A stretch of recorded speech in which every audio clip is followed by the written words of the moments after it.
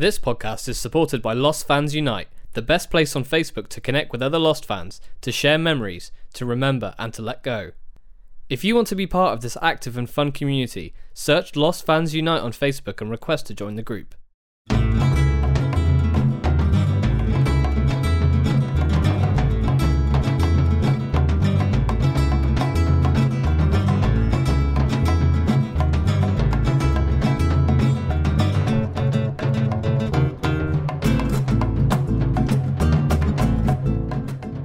Hello, welcome back to Lost and Drunk. We have another very special interview this week. We are speaking to Neil Hopkins, who of course played Charlie's brother Liam Pace. How are you doing, Neil?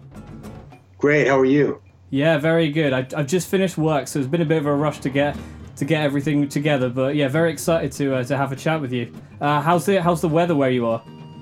Gorgeous. Yeah, it's gorgeous. Yeah, it's about 73 degrees and sunny. What are you gonna complain about? It's so cold here at the moment. We're just waiting for snow. We had like horrible hail today, and yeah, it's just I think we used to get snow like really early in January, and then the snow just goes further and further through the year. So we're waiting for that cold snap to hit us. Where do you live? What city? I live in Bristol, which is in like the southwest of England. My sister lives in London, so. Oh, okay. Yeah. I get updates about how terrible the weather is. It's very, very similar weather to London, to be honest, because apart from we've got like, I suppose London has a bit of like land cover, if that makes sense. It's sort of like in the inland quite a bit, but where we are, we're basically quite close to the to one of the channels, so there's a lot of like wind and bad weather that comes in that way. But yeah, it's I was saying this when I spoke to Andrea Gabriel, who of course plays Nadia, a few weeks ago. It's such a British thing for me to have done, is start off by talking about the weather. Yeah, I think it's just a human thing. It's a human thing. Okay, that makes me feel less stereotypical then, I suppose. It's called small talk. Small talk. Yeah, that's very true, very true. Right, well, what I'll probably do is just introduce the podcast, I suppose, give you just a lowdown of what we do, what we're about, and also for anyone who hasn't listened to listened to us before this episode, just give them a taste of what's going on. So basically, I've seen Lost several times. Last summer, I was hanging out with one of my friends who I go to university with, and he'd never seen the show before. He's 21, so he's grown up on like a completely different landscape of TV, and he'd heard of Lost, and he knew like it was set on an island and stuff, but apart from that he had no idea what it was about. So I was sort of trying to get him to watch it, but at the same time because he'd grown up on that different landscape of TV, he's used to shorter seasons, like the Breaking Bads, and I haven't seen it, but he's really into Mr. Robot, and I know that's like 10 episodes a season. So to try and get him to watch a show that was 121 episodes, I was like, it just wasn't going to happen. So I was hanging out with him, and we ended up getting drunk one evening, and I convinced him to let me show him the first 4 episodes. And after that, he was like, yeah, let's watch this. But also, let's do a podcast where we continue to get drunk while we watch it, and you basically give me the lowdown of what's going on as it happens, and we record it and put it out. So that's essentially what we do in our podcast here. Oh, that's funny. And also at the same time, like, because we're discussing, obviously, like, we've only gotten up to the end of the first season in our watch at the moment, but obviously episodes that you were in occur during and beyond that. So for anyone else who is listening and hasn't watched the entire show, there will be spoilers for the whole series. But yeah, let's get to our first question if you're ready. Yeah, go ahead. So I'm going straight back to the beginning, more or less. What drew you towards acting as a career? Oh, well, I don't know. I was always kind of, I was really into comedy. I was really obsessed with comedy. I was like a teenager, early teen. My older brother was really funny, and I come from a pretty funny family. And so I always wanted to be funny, and I loved making people laugh, and I loved comedy, and I used to watch Saturday Night Live when I was really little, and I used to love it, and I would memorize the sketches, and I would like type them out, and I was really obsessive about how they did it, how the structure of a joke worked, and all that kind of stuff. And the irony is that I ended up doing mostly dramas. I do. I play a lot of serious. I'm in a lot of serious stuff, which is pretty funny. So I make a lot of my own stuff comedically. Like I make a lot of short films and write stuff that's comedy because I don't get cast in a lot of comedies. You know, it's I don't know, for whatever reason I've just I've never been good at the audition process of like a sitcom. But I got into performing, I guess, through that, and then I got into acting in high school and. Started doing plays when I was a sophomore. I quit the swim team. I decided not to do the swim team again in the spring, and I did the spring play, and I had a lot more fun than the swim team.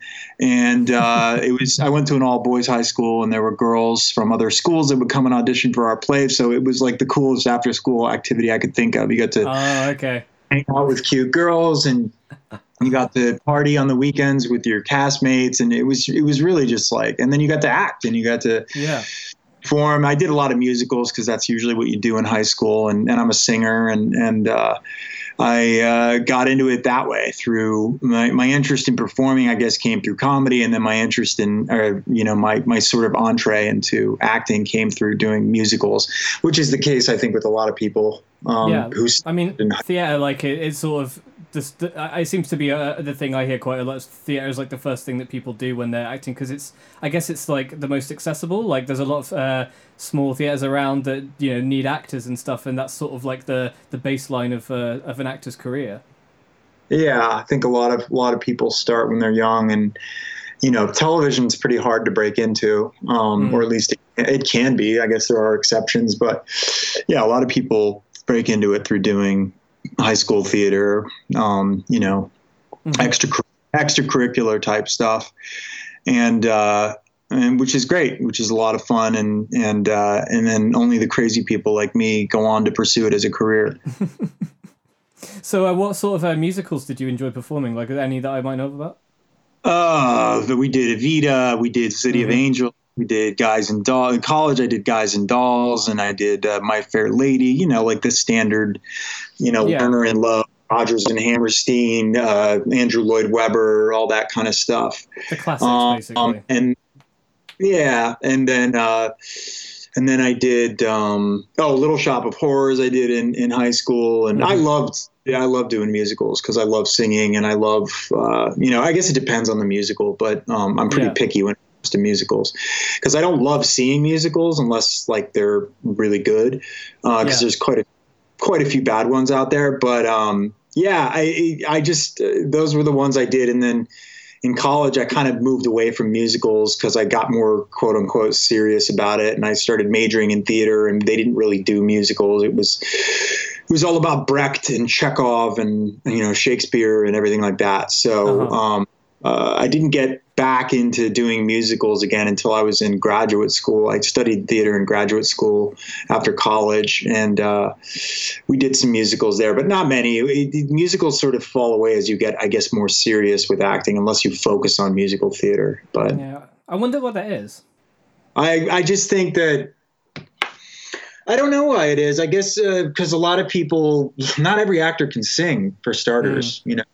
So there's quite a few actors, especially in TV, that don't have a background of singing and can't sing, and they got into it through doing straight theater, straight plays. By straight, I just mean musical, non-musical. Yeah. So yeah. I don't know why that is, but there's a lot to study when you're in grad school. There's a lot of technique. We would have singing class and stuff like that, but I always wish we could have done more musicals because they're just fun. It's a lot of fun. Yeah, it seems like a lot of fun. It is, and I still enjoy. If I'm going to take my kids to a show, it's going to be a musical. Because it keeps them entertained, and it's they remember the play because they remember the music. Yeah, for sure. Have you seen anything interesting recently? Yeah, we saw. What was I was my wife and I were in New York over Thanksgiving, and we saw what the hell was it called? It was I'm getting the name of it. It was a Broadway play, Hadestown. That's what it was called, Hadestown. Okay. And it's probably playing in London too. But It was a really interesting musical. It was based on the Greek myth of Orpheus, but it was set in like, Dixieland, New Orleans type scape. It was very interesting. It was really cool. And I saw Hamilton, that was probably the last musical I saw before that, which I loved. And I love the music from Hamilton. But I don't see a lot of musicals. I don't see a lot of theater in general, but I love seeing a good musical. Have you seen the Book of Mormon by chance? Oh yeah. I saw that a few years ago. I thought it was pretty fantastic. Yeah. Me and my partner went to see it this week. It's actually in our city at the moment. So I'd seen it like you. I saw it a few years ago when it first opened in London, which was like 7 or 8 years ago, and it's been touring around the country. So me and my friend went about a month ago, and my partner's never seen South Park properly before, but so I showed her a couple of episodes, and like when she she was quite shocked because she didn't realize how offensive it was. But once we started watching a bit more of it, I said, "Look, we've got to go and see the Book of Mormon because it's only going to be in town for like a month or whatever, and then it's going to be gone again, and you don't know when you're going to see it." So yeah, we went to that again this week, and I think that was my third time, and I think that was the best time I saw it. The most I enjoyed it, if that makes sense. Yeah, we were in for Christmas, like probably like 8 years ago, I think.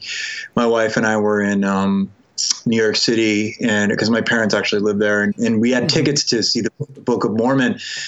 And my kids both got sick with the stomach flu, and only one of us could end up going to the play because one of us had to stay behind to watch the kids, and the kids wanted their mommy, and so I ended up going by myself because it was too late to sell the tickets, and they were so ridiculously expensive, and so I went by myself. My wife is still mad at me. She wanted me to go, but then she was mad that I went because I sort of lied to her. I was like, yeah, it wasn't that funny, but it was pretty brilliant. I laughed my ass off. I thought it was great.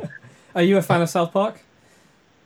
I'm not a huge fan. I mean, I watch it occasionally. I was always a Simpsons person, but interesting. I like South Park when I watch it, but it's not something like I like get a hankering to watch. It just, I don't know, for whatever reason, it's like, I saw the movie and I've seen several episodes, but it's not something I'm obsessed with or anything. I get what you mean, to be honest. Like, I think I like South Park more than that, but I'm also a Simpsons guy. Like, I have a Homer Simpson tattoo on my arm, so I think you and I are quite similar in that regard. Yeah. That's funny. For me, like, The Simpsons just has more heart, and South Park is just it's so vicious that you kind of have to be in the mood for that kind of like humor. It's just, it's so unrelentingly brutal on everyone. And it's so bleak, and it's just, and sometimes I'm in the mood for that, but sometimes it's just too much. I completely get what you mean. And I feel the exact same way. Like, I think you're right that the heart that the first 10 seasons of The Simpsons has is like, there's nothing like it, I think, in animation at least. Like, there's a few things that have come close, in my opinion, obviously. But I have been watching The Simpsons, like, I'm 20, how old am I? 28. I think I've been watching Simpsons since I was about 8 or 9 years old, and I still watch it almost every day. Like, it never goes away from me. It never stops being something that I can watch over and over again. Yeah, my kids got into it recently. I was the same way. I was obsessed with it all through high school. I'm older. I'm 42, so I was around and remember when it first came on TV, like in the early 90s. And I didn't really like it when it first came out, and I didn't watch it. But then when I got into high school, I started realizing how smart and funny it was and subversive. Yeah. And I started becoming obsessed with it, and I watched every episode. My mom and I used to watch it. Like, my mom loved it because she's a great sense of humor, and we used to watch it when I was in high school. And it was like our thing that we did together for years. It was like the way we connected, and then my wife and I watched it like for several years when we were first in a relationship. But then it's the quality of it started to wane, in my opinion, and that you get to point where they run out of ideas, and it's the same thing over and over. It's just it just feels like they're recycling old jokes. And I mean, you can't have a show for 30 years and do that many episodes and not have it get stale. Absolutely. So I stopped watching it at a certain point, but I still go back and I watch the like first, like season 3 through 5 are like my favorite seasons. And they have some of the back when Conan O'Brien was writing for it. It was so brilliant. It's the best episodes ever. Yeah, I love it. agree. I was going to say, if you did stop watching, do you have like a cutoff point of seasons where you feel like it wasn't for you anymore, or is it just not something you particularly remember? In the late 90s is when I think it really started to turn and become not as good. And that's kind of when I stopped. I didn't stop watching it, but I would watch reruns. I just wouldn't watch the new ones. Yeah, they weren't as good. I think probably because of the age, the age difference, the fact that I was born in 91, like I stuck with it a bit longer, but I do know what you mean. And like, because I'm such an obsessive fan of The Simpsons, I've spent a lot of time sort of like not analyzing it myself, but watching a lot of like videos, or like I listened to a couple Simpsons podcasts and stuff where they sort of break down why the changes happen. And a lot of the time, I think one of the biggest things was the change in writing staff. Like I think something like 2/3 of their writing staff started to change between like season 7 and 9 or something, and that's usually considered the point where it stops being the greatest animated show of all time and becomes something different. But because, like I said, I was born in 91, like I didn't start regularly watching it until probably 2000, and then I actually kept watching it. I think 2007 was the first time that I was able to stream it online, so I was like keeping up with it, because I know it in the US the seasons air like a lot of shows from September to May, right? But in the UK, it's like some back in those days there could have been a delay of 2 or 3 years before we would get new episodes. I think they started to put on new ones, but they'd still be like almost a year out of date, and they would sort of stop, and sometimes they wouldn't be in order and stuff. It was just sort of a like new Simpsons, but no consistency or like pattern to it. But it was around that time when I was able to watch those newer episodes, because it was only on Sky, which was our like basically our cable service in the UK. And those episodes that I first watched, which was probably like seasons 13, 14, 15, I still have like, I hold them quite not, I wouldn't say high regard, but they're quite close to my heart, because those were the first time, that was the first time in my life that I was watching New Simpsons, and it was really exciting.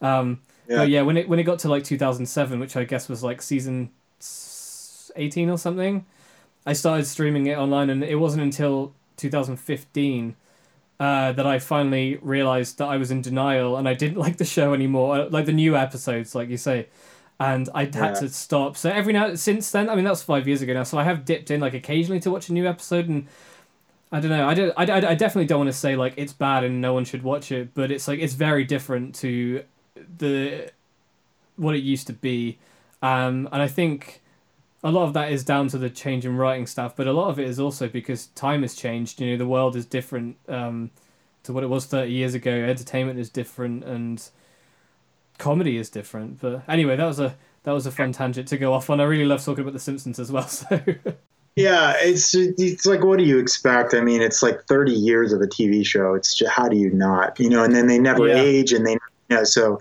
you have to constantly keep up with the current times, and then.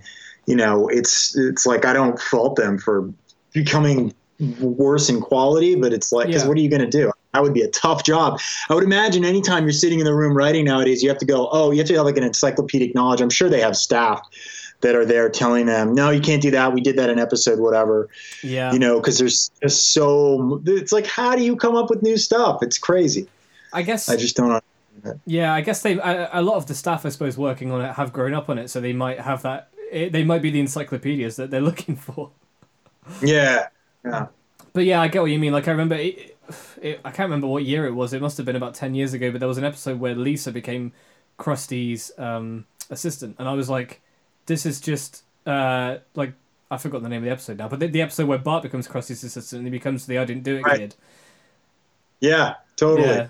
So they do they do repeat themselves in that way, but you're totally right. Like it must be such a nightmare to sit at a table and think like, well, we've got like almost 700 episodes of content, and we can't really, we've got to do something that's slightly different. Where do you start? So maybe it's harder to write like that than anything, because you just got the pressure of all those episodes on your back, I suppose. Yeah, you have paralysis about like what you could possibly do that hasn't been done. Yeah. So I don't envy that job. No, absolutely not. I just want to tell you what my tattoo is as well while we're here. Like I said, it's a tattoo of Homer. But do you remember the episode? I think it's called Selma's Choice, where where she gets Jub the iguana. It's Yeah, of course. yeah, the one where they go to Dove Gardens, and Homer wants Oh to yeah. Homer wants to go with them, but he eats this horrible moldy sandwich that's in the trash, and he keeps getting sick. And there's one scene where he's lying in bed with the sandwich, and he says, "Marge, I'd like to be alone with the sandwich for a moment." And she goes, "Are you going to eat it?" And he just pauses and says, "Yes." And I've got a pic. Yeah. I've got a my tattoo is him lying in bed with that horrible moldy sandwich like in his hands. Oh, that's hilarious. When he's like a couple feet and I could fit it in the fridge. That was a great impression, by the way. Yeah, I've learned how to do most of the voices over the years with my obsession. Who do you do best, do you think? Probably Homer. Yeah, that was pretty damn good. That freaked me out for a second. Yeah, I'm always like, yeah, if Dan Castellaneta ever wants to retire, I'll take over if he ever dies in an unfortunate accident, God forbid. Yeah, if Dan is listening to this, if you feel like you need to retire, we've got someone to take up the mantle. Yeah, just give me a call. I'm available right now. Cool. No, that's one of those like things that I pull out every now and again. I don't like talk about it, but it's because there's really no use for it whatsoever. But it's just something that I always did because I do impressions of people sometimes, and it's just kind of fun. But I forget that like there were years in college and high school where I would just sit there and like learn their voices, and it was just so funny. It was like so much time wasted on trying to do their voices, but some people still get a kick out of it when I dust it off. Do you think that sort of stuff comes rooted from your interest in like comedy, like SNL and stuff like that? Yeah, I think so. I mean, I always, impressions are always very, impressive because, especially when somebody really nails somebody. I loved Dana Carvey because he did so many impressions. I loved, he was my favorite for a while. That dates me, but that's when I was in high school. That's when Dana Carvey and Mike Myers were on it, and he did so many great impressions. And so I always gravitated towards those comedians that could do that because it's just like a cool party trick if you can do an impression of someone, or it gets people's attention. And if you're in an audition and something comes up or you suddenly can just like punch it out, it surprises people and it makes them laugh, which is always fun. Yeah, I mean, I guess it makes, like you were saying earlier, you don't really tell people about it, but I guess it makes sense to do it without telling them, because then if you tell them you can do it, then you've already got pressure on your shoulders. But if you just bust it out, then they're going to be taken off guard. Yeah. Yeah, you can't do that with impressions. You can't when people try to build it up. If I do this impression or that impression, then they have an expectation, and that's murder. Yeah, you don't set yourself up like that. Exactly. Cool. So, coming back to the questions, the next question is a pretty obvious one. How did you come to be cast on Lost? Like, what was the process and the audition stuff, that sort of thing? Oh my God! Well, it was a long time ago, but I went in. Oh, geez, this was in 2004. Mm-hmm. So you were probably like 5 years old or something, but I don't know. I'm just kidding. I wasn't that young, but I still was. I think. If it was before August, I was like 12 years old or something like that. So basically, it's essentially the same age as that. So I had moved to LA in like the fall of 2002, and then I booked a guest star on this show called Birds of Prey. Funny, there's a movie out called Birds of Prey now. Oh yeah, so I haven't seen that show, but I've been meaning to watch it for years because I knew about it and I was interested in I was a Batman fan, so I didn't realize you were on that show.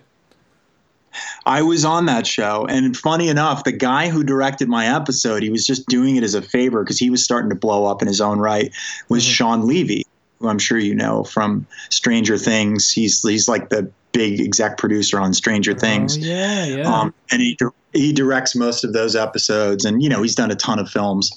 But yeah, so Sean Levy directed that episode, and I played I can't remember what my character's name was, but I played a villain, and that was the first thing I ever did. So I did that. I booked that like after I'd been in town for like a month, or I think I booked it in October. So I booked it in like a month. And, of course it was my first job. I didn't know anything about Hollywood. I didn't know anything. I didn't have any connections down here, and I had no experience in the business. I'd only ever done theater. And of course I booked this guest star and I was like, oh my God, I've made it, and I do this guest star and then it airs and then I, didn't work for like 6 months. And then I was like, oh, I guess I didn't make it. And then I booked another small guest star on this show called Crossing Jordan. Mm-hmm. And funny enough, the guy that was the writer of the episode I was on was a guy named Damon Lindelof. And he and I hit it off. We were both into this show called Mr. Show. Mm-hmm. And I don't know if you ever seen. Yeah, is it David Cross and Bob Odenkirk? Yeah, exactly. So I haven't seen it, but I'm familiar with it. That was another show that I was obsessed with. I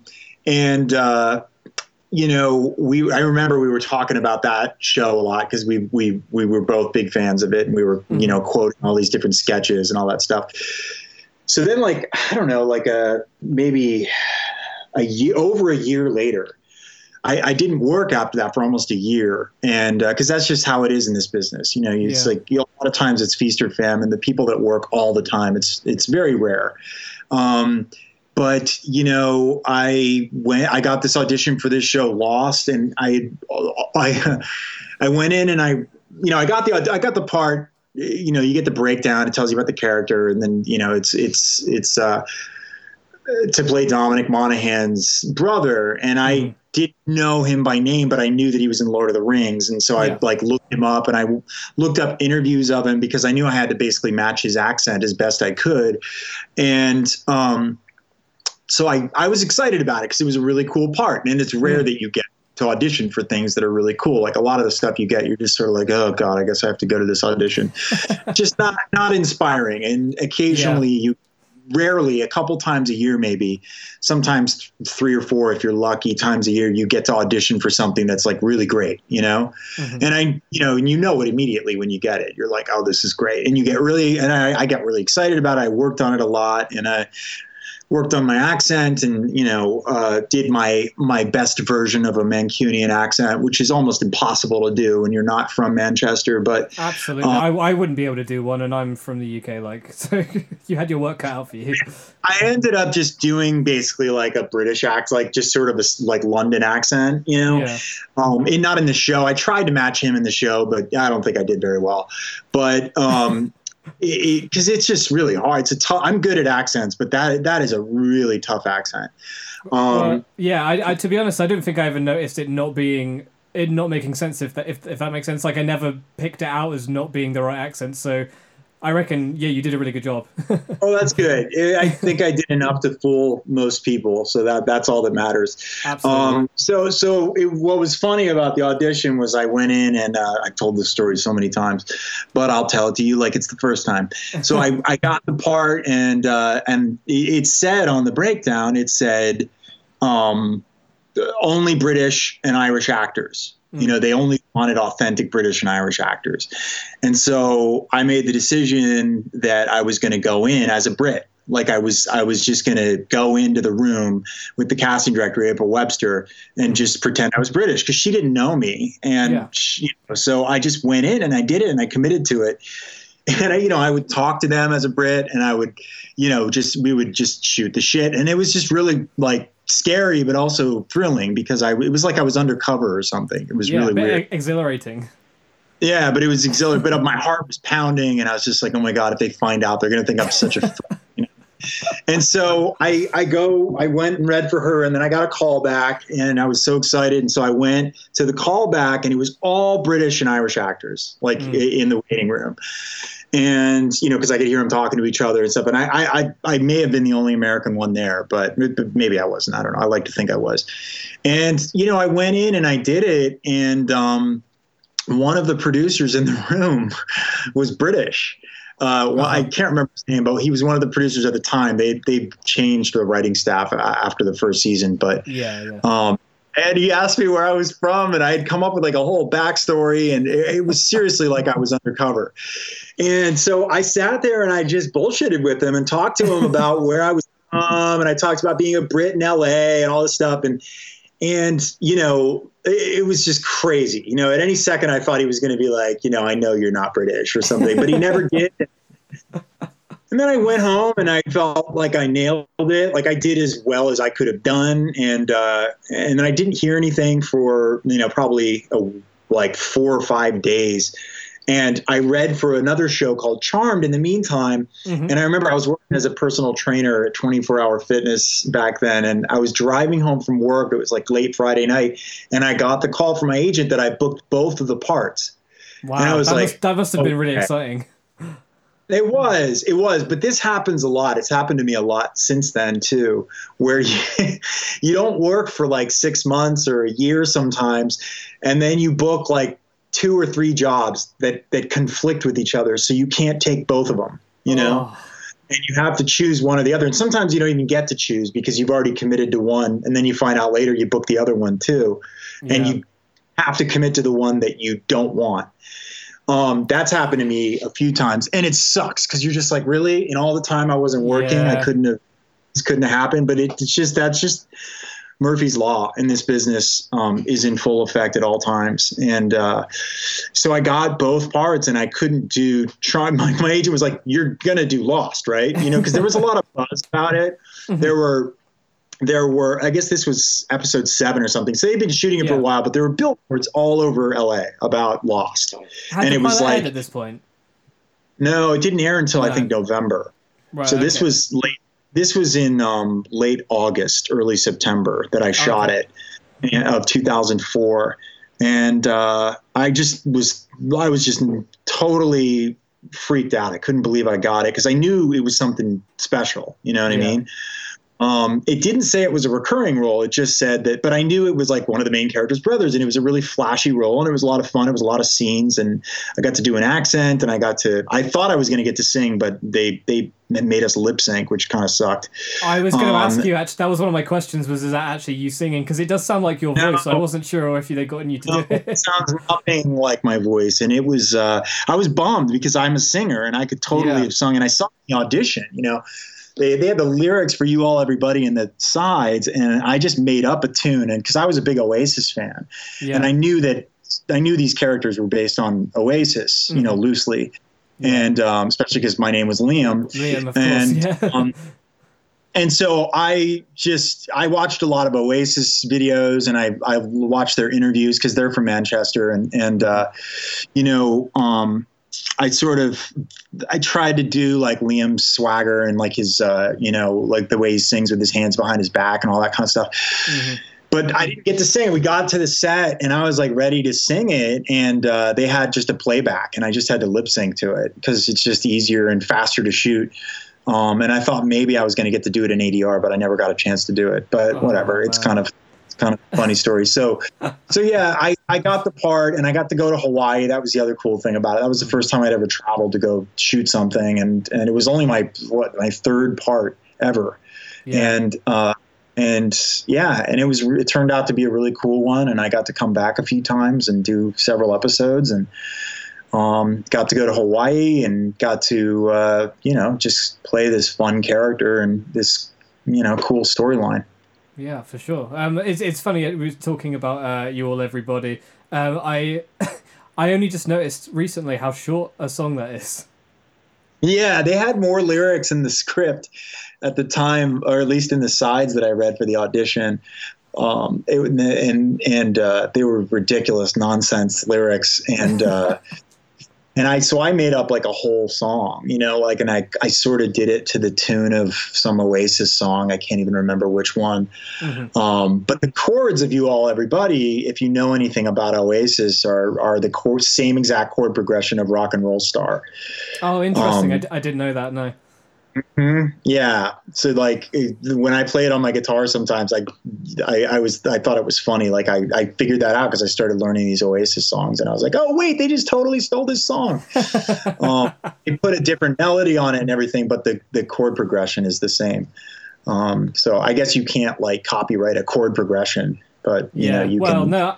There are so many songs that have the same chord progression. Like I can't remember what the name of the video is now, but there's a video I found on YouTube like 10 years ago that basically cycles through something like, I want to say like 20 like really famous like hit songs that all have the exact same chord progression. I'm a musician, but I have like I'm really bad at my music theory. Like I've been playing guitar for like 15 years, and I know nothing, almost nothing about music theory.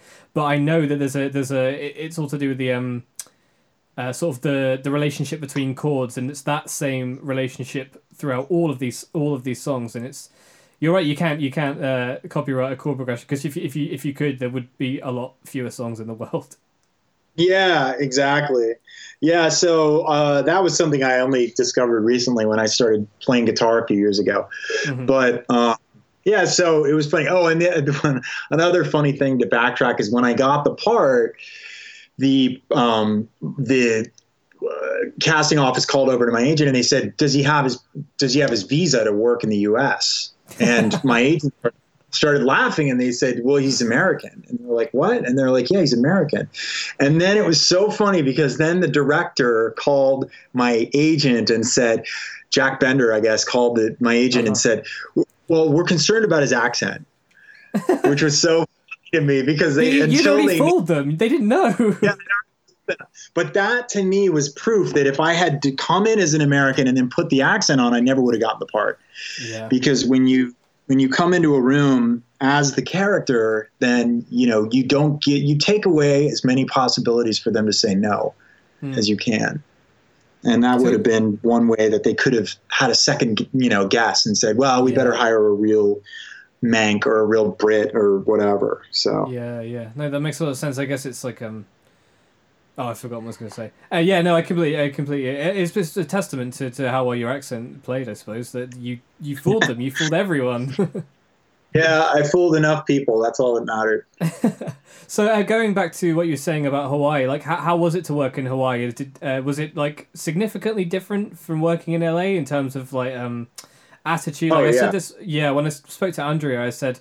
Obviously I've been to Oahu a couple times, mainly because of Lost. I'm that big of a fan, embarrassingly enough, but and I know there's a very I don't know what you'd say, like a laid back chilled out vibe, and I wondered if that sort of transferred over to the professional side of working there as well. Yeah, I think so. I mean, Lost is like a really big production. It was like it was huge. I mean, just the scope of it. It's the only other show I've worked on that was that big was this show that I most recently did called Stargirl. That's going to be on the CW in April, and it was just a huge production, but it was outside of LA, and so everybody lived there in Hawaii, and it sort of changed over the seasons. Because I came back first, second, third, and I think fifth. Was it 5 seasons or 6 seasons? I can't remember. I'm trying to think now. You're in season 1, 2, 3, and then I came back for season 6, I think. Yeah. Because I remember you're in the finale. I did right? I did like cameos. My part got smaller and smaller. Show. Yeah, that's disappointing. Like it was only the other day I was on the I don't know if you know Lostpedia, but it's like the Lost wiki, and I was just going through your character's page, and it said like episode count was like 5 or something or 7, and I was like, surely it can't be that little. But then I guess because Charlie dies halfway through the show, you didn't appear after that because Charlie was gone. So it makes sense. I just couldn't believe you're only in it that little, Well, when he died, I was like, well, that's it for me. But then when they had me come back, but then when they had me come back, I was like, oh yeah, I guess they can do whatever they want. It's Lost, Yeah. So, but I didn't have much to do at all in the final season. The most I had to do really was in the first episode. But yeah, working in Hawaii was fun. It was it was weird because the first episode was before the show had aired, and so everybody sort of had this buzz of like that it was going to be a really big hit. But no one knew because you never know. Like they spend millions of dollars on TV shows that are sure going to be like surefire hits, and then they flop and they cancel them after one episode. You just had no idea. But it was weird to come back in latter seasons because the show had become so huge, and the vibe definitely changed. You know what I mean? Was it like you were doing something special sort of thing, like a special kind of job? Is that the sort of vibe you mean? Yeah, but also I think the cast changed. A lot more people came onto the cast, and it was just it different, and it was probably not as laid back as it had been originally, because now there was so much expectation, and these people were now like, all these people were famous that were not before. And so it definitely changed. But, I always enjoyed working on it, and I was always grateful to do it. And I had a good time doing it. Well, I was going to also ask, what was the, was it an odd sensation because you worked almost exclusively, I think, with Dominic in your scenes for the first 3 seasons, to come back in the last season and be in a scene with other characters and actors that had been in the show, but you obviously hadn't shared scenes. Was that an odd experience, or did you know them? Like, what was the vibe of that? I didn't really know them. I met a bunch of the people. Well, I met a few of the people when I was shooting episode 7 in the first season, but I just met them off set, whatever. But yeah, if you've been there, my stuff was almost entirely shot in Oahu, in the south part of the island. And then, all the stuff on the island was shot up in Police Beach on the North Shore. So there was definitely like a separation. And, the actors stay in the hotel in Honolulu, but then, like all the actors that are regulars live elsewhere on the island. So you didn't really have a lot of interaction. Yeah. But, it was interesting. Yeah. Yeah, cool. Well, I was also going to ask, did you follow the show outside the episodes? Were you like a fan, or was it just sort of like, well, in the nicest possible way, was it just a job, Embarrassingly, like I stopped watching it after the second season. I have literally not seen, and I'm not like trying to be cool or anything. I just, for whatever reason, I never got around to finishing it. It was, I was happy to be on it and stuff, but I wasn't like I wouldn't say I was a big fan. No. Yeah, no, that makes sense. I didn't have anything against the show. It's just, everyone has their taste. Like stuff to watch, and it's like, and I'm sure I have all the DVDs here at my house, but one of these days I'm going to watch them all. I just haven't. And it's so funny because I've been to like, conventions and stuff like that where they ask you questions, and I'm always nervous because I'm like, I don't want to admit that I didn't watch the show. They're going to be like that episode of The Simpsons where the nerds ask Homer, like, in episode X, Y, whatever, how Itchy played Scratchy's rib like a xylophone, and they produced the same 2 tones. How is this possible? And he's just like, what the hell are you talking about? Yeah, that was so funny. No, well, I always joke that, like, if I ever get stuck with a question like that where people ask what that means, I can always just be like, well, what do you think it means? And just turn it, because it's one of those shows. Or I can just say, yeah, I'm not allowed to say. The writers talked to us and they told us all the secrets, but I'm not allowed to talk about it. You're not allowed to share them. No, that makes sense. So I'm definitely not someone that like assumes that every person who was involved with the show was like the biggest fan, because that's completely unrealistic. But yeah, so I get what you mean. No, I've been on so many shows, like so many. I've watched so few of them. Like one of these days, I hope I'm going to get to be on a show that, like, so many shows that I'm on, they're not shows that I watch. They're not shows that I like or whatever. But one of these days, I'm going to be on a show that I really love. Yeah, a show that I would watch if I wasn't on it. You know what I mean? For sure.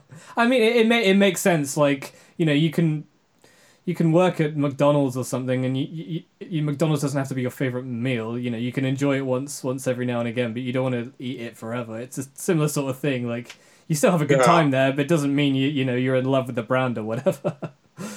Yeah, exactly. What was it like to, obviously because you worked pretty much exclusively with Dominic? What was the vibe between you guys on set? We had a lot of fun. He's a really funny guy, and we had this very similar sense of humor. He was a big Simpsons fan. He was a big Spinal Tap fan. We loved a lot of the same comedy, and at one point we were going to do something together, but it sort of fizzled out. But like make a movie together or something like that. But we had a really good repartee. Like we laughed a lot, like just cracking up. Just silly shit. He's a funny dude. So I mean, that sort of plays into like the role that you guys had, the parts that you guys had in the show. I suppose like you were brothers. If you're laughing a lot, like that's a perfect sort of relationship to have with someone, brotherly one. Yeah, except that most of the stuff we did was very serious. So like we That's true. didn't really get to we didn't really get to bring that onto the screen outside of the first episode. Like the first scene in the first episode. Yeah, yeah. But yeah, it was. But it was fun. I always looked forward to working with him because it was fun. Yeah, that makes sense. Have you seen he did a movie a couple of years ago that I checked out the other day called Pet. I'm not sure if you've heard of it. No, I haven't. Yeah, he plays a right creep in that movie. But my friend and co-host Kai, he's a really big film guy, and he'll recommend me stuff all the time.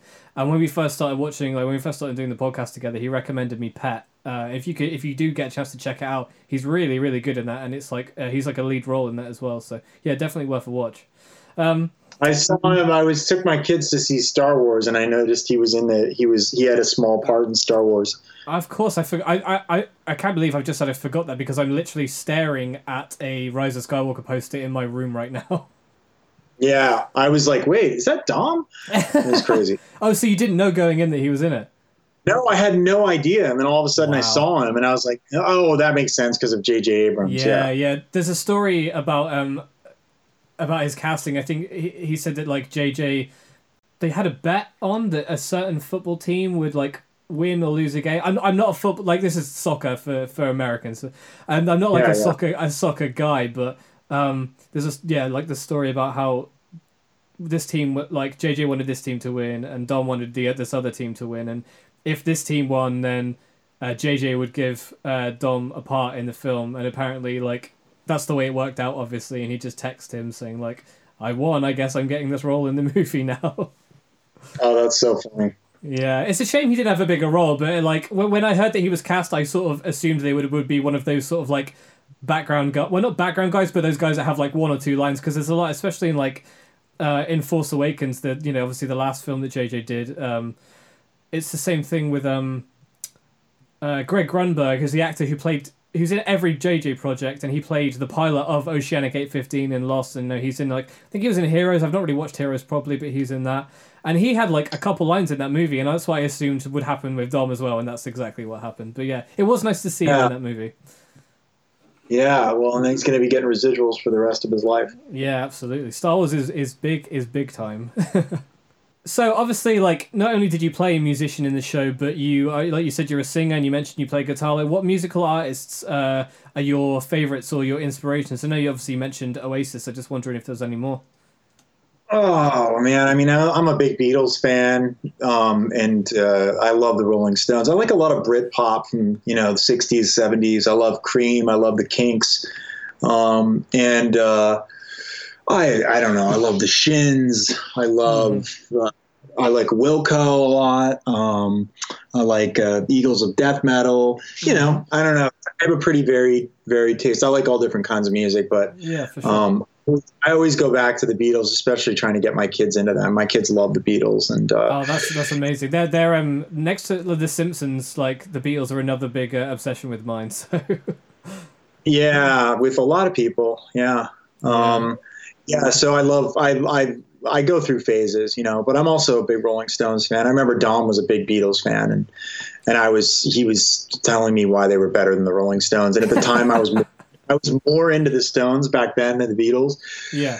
But I go back and forth because it's easier, I think, when you're a band that like only has like a 10-year career and then you're done, as opposed to a band, the Stones, that's around for 40 years or 50 years or whatever. Yeah, it's crazy that they're still going. Like I really guess that they haven't done any new music for about 15 years, but like they don't need to because they're the Rolling Stones. Like, why would you need to? I know, it's really incredible. So that's the kind of music I think, that, I don't know, whenever somebody asks me what I'm into, I can never remember anything. I'm like, what's a band? But yeah, I'm amazed I was able to name a few of them right there. It's always difficult being put on the spot. Like I'm the same way. Like I'll say, like, someone will say to me, well, what's your, what would you like of this? And it's always a scramble to actually think about, hey, what do I like? What are the things that I would, the answers I would give to this question? But I was also really into, as I said, I was a big Oasis fan, and I still kind of am. And I was also a big Blur fan as well. I like Damon Albarn, and I love Blur. So I like a lot of British rock bands. Are you a fan of Gorillaz by chance? Yeah, I was pretty into Gorillaz, not as much as Blur, but I like some of their stuff. I saw it the other way around. Like because I grew up on Gorillaz. Like by the time Gorillaz came around, like Blur was pretty much done for that. So I got into Gorillaz, and I've been like, a big Gorillaz fan since I was like, well, however old I think the first album's almost 20 years old, but I did start to get into Blur a bit like about 5 or 10 years ago. I never like fully, I suppose it's like you just said with Gorillaz, never fully like got all the way there, but yeah, Damon Albarn is like, he's fantastic. I saw Gorillaz a few years ago, and it was an incredible show. Really, really incredible. Yeah, I'd like to see him one day in concert, but I've never seen him. I was a big Blur fan when I was in college, when Oasis, there was a whole rivalry between Oasis and Blur that was kind of silly, but I really liked both bands a lot. It's like the Beatles and the Rolling Stones, right? There was sort of a rivalry or like a fan rivalry between those guys, and you like both of them as well, so same sort of thing. Don't make me choose. It's funny, actually, when I saw Gorillaz, Noel Gallagher came on stage to play a song with them. Oh, yeah? Yeah. There's a song on the not the last album they put out, but the one before. It's like got a gang vocal on the chorus. Like there's a lot of people singing on there, and they got Noel to come and feature on the album. And then when we saw him, he came out on stage as well. And I remember texting my parents because I don't think my dad was ever really into Britpop properly, but he was like, in his 20s, in his late 20s through the 90s. So I text him saying, like, I've just seen Noel Gallagher and Damon Albarn on the same stage performing a song together. That's crazy. Yeah. I didn't know they actually ever performed together. Yeah. So I guess they sort of like moved on from the rivalry because, I guess they must be like in their 50s now, early 50s or something. So. Oh yeah, they're in their 50s, and still doing very well. But yeah, I mean, I think a lot of that was just to pump record sales, which worked. Absolutely, yeah. Yeah, but Oasis always seemed to be really like serious about it. They were so belligerent. Yeah, they definitely I don't know. Without insulting them, they do seem like they have attitude, I suppose. That might be a polite way of putting it. That was their whole thing. They were just unapologetic bad boys, because they filled a void, I guess, where rock had sort of started to become, passe at that time, and they wanted to be like, a real rock and roll band again. And Have you seen that documentary about them recently? The one that came out last year, I think. No, is it? No, I'm thinking of something else. I've never actually really gotten into Oasis. Sorry, go ahead. It's called Live Forever. I think. I'll make a note of it because I do enjoy watching documentaries. So, yeah, like I've never really gotten into Oasis, but no, Supersonic. It's called Supersonic. Supersonic. Okay, yeah. I'll make a note. I've got a friend who absolutely adores Oasis. Really great. I really enjoyed it. Cool. Yeah, I'll make a note of that. I'll check that out. Cool. Thank you. So sort of backtrack what we were talking about earlier when you were saying how you sort of came back in the last season and everyone knew like where the show was, and it wasn't a question of whether it was going to work or even the earlier vibes of it being special. But like, did you think it would have the?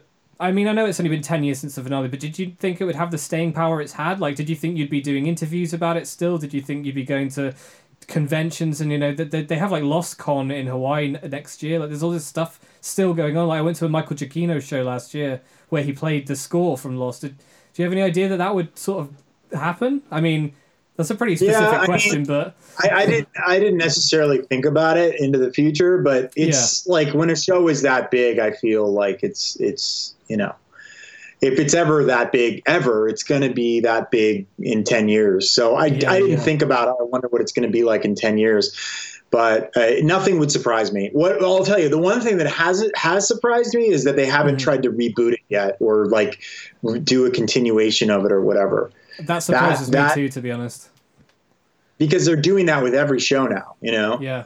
And it just seems like, I mean, it's just, or a spin-off at least. I don't know.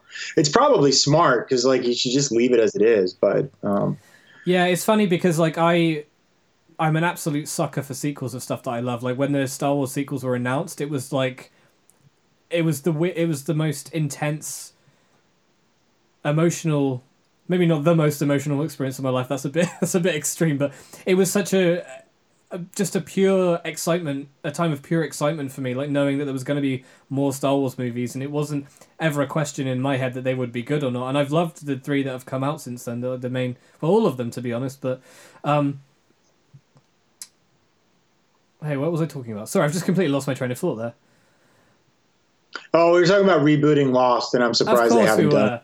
Yeah, yeah. So, but Lost, like you said, like it's better to leave it alone. And I think with Lost, for me personally, that's definitely like a big thing. Like I do think they should never touch it again. But you know, like you're saying, surprised that it's not happened already. I imagine it will happen at some point. And I think Damon and Carlton have said that they fully expect ABC to do something with it at some point, especially because ABC's Disney, right? That's the parent company, and they if they've got a property that that people like, and I imagine people would still watch it. I don't know. Maybe if it did happen, I would still like it. But like I fully agree that it's a lot of the time it's a good idea to let things go. Yeah, well, Lindelof, I think, said he wasn't going to be involved in any reboot of it because he feels like it's complete the way it is. But, and I understand that. I mean, he's doing other stuff like Watchmen and all that kind of stuff. But it surprises me, given the fact that it's still such a hot property so many years later, that they haven't sunk their claws into it and figured out a way to wring more money out of it. Yeah, well, I won't spoil the ending of the show just in case you do get around to watching it someday, but there is sort of I saw the finale. You've seen the finale? Okay. I was invited to a big screening party in downtown LA at this big theater, and we went, and I think Andrea was there too. Oh, okay. And Mike, who was the guy that played? Oh God, I'm going to be so bad right now because I can't remember his name. Right now. I can help you out if you want. What was his name? I can't remember. Let's move on. Okay. I can't remember his last name. Michael something. I don't know, but he was there. There was a couple people there, and from the cast, and it was cool. So I saw the finale. And I saw a few episodes here and there. Like I saw the ones that I was, but I always had the intention of catching up on it, and I just haven't done it yet. So I've just had a thought, like because you hadn't kept up with the show like that, did you have any idea what was going on in the final season? No, not really. It's just occurred to me now that that was confusing for so many people to follow while they were watching it. I didn't have any idea. It was, but it was, what are you going to do? No, a lot of people didn't have any idea what was going on. Yeah. Oh, that's funny. Sorry, to move back to your talking about your career and stuff. Like, are there any actors or maybe directors that would be on a bucket list for you to work with? Well, sadly, the director that I most wanted to work with died a few years ago, Robert Altman. He's one of my favorites. Sure, there's a ton. I mean, there's a ton of directors I'd love to work with. I would love to be in a Christopher Guest movie one day. Mm-hmm. I would love to work with Coppola. I don't know if he's making any more movies. I'd love to be in a Scorsese film. All the ones that all the actors say. Those are the directors we get really excited about working with. But but it's like people die. A lot of people. I'm a huge fan of like 70s cinema, and a lot of those directors and producers are getting very old now, and I'm just like, they're gonna be all dead in 10 years, and I hope I get to work with at least one of them. But you never know what's gonna happen. Yeah, like I feel I sort of have this similar thing with not with working with people, but it's seeing bands from like you say, from not necessarily the 70s and 80s and stuff, but I saw Black Sabbath 4 years ago because I was like, if I don't see Black Sabbath like now, well, in fact, I take that back. They were on their final tour anyway. So I was like, if I don't see them now, like I'm literally never going to see them because they're not going to be around anymore. And also, if you've got an opportunity to see a band that has been around for almost 50 years, should probably take it. And like I saw Paul McCartney not last year but the year before, and I was so lucky that Ringo Starr turned up to play. They played Get Back together. Yeah. Yeah, which was like that was like a huge... my friend got to see them at the Hollywood Bowl, and I'm so jealous. Yeah, like that's it's funny because I went home for Christmas because it was just before Christmas, and I saw my grandma and she was like, "Oh, how were the Beatles?" And I was like, "Well, half of them were okay. The other half aren't doing too good." Yeah, I was bummed because Paul Simon just did his last tour. I'm a big Simon and Garfunkel fan, and it's sad to me that I missed him. I never got to see him. I could have gotten tickets, but it's that's the crazy thing. Like David Bowie died, and Prince died, and there's a lot of people that, like, if you don't see him. And the Rolling Stones, like, I really want to see the Rolling Stones, but they'll probably be around for another 30 years. Yeah, they're just going to keep going.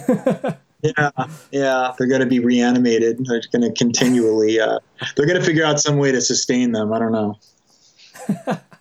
Yeah, it's going to be a weird day when they actually start dropping.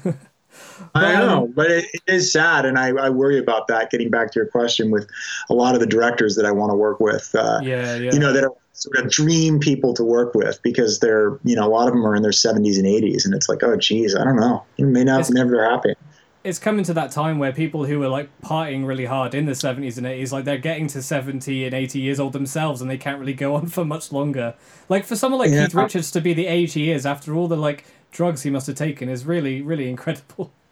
It's a miracle. I don't think anybody else could possibly do that. I don't know who his doctor is, but I want his doctor. Right. So this is my last question. Because of in the spirit of the podcast, obviously we get drunk and watch the show. Do you have a favorite drink, alcoholic or otherwise? I've always been a beer and cider guy, actually. Nothing too fancy. I like I don't know. I like cider. I like Strongbow cider. It's kind of a lame drink, but really, oh my god, that's the stuff I used to drink when I was 16, and I made myself ill so many times that I can't smell it anymore because I will throw up. Yeah, I know. It's but I love it. I don't know, so good. I'm not a big drinker, but that's what I like is just beer and cider. Yeah, fair enough. Cool. Well, thank you very much, Neil. It's been an absolute pleasure to speak to you. And yeah, I hope I'm interested to check out Stargirl. I'll definitely be keeping an eye out for that. Yeah, it comes out in April on the CW, and it's also going to be on the DC streaming service. So it's going to be pretty cool, and I get to play a supervillain. So I'm excited about that. Awesome. I look forward to it. Thanks again, man. Yeah, thank you. Take care. Thanks. Bye.